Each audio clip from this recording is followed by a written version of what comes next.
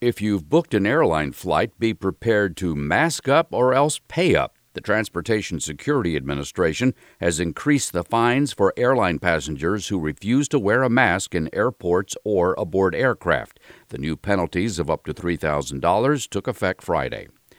Watching Hulu will cost you more. Starting October 8th, Hulu's monthly rate will go up $1 a month. That means Hulu's ad-supported service will shoot up to $6.99 a month.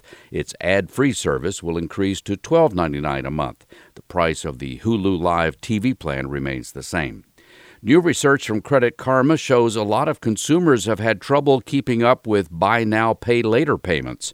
A Credit Karma survey shows that 44% of Americans have used a buy now, pay later plan. Of those consumers, 34% said they've fallen behind on payments. I'm Mark Huffman. Learn more at consumeraffairs.com.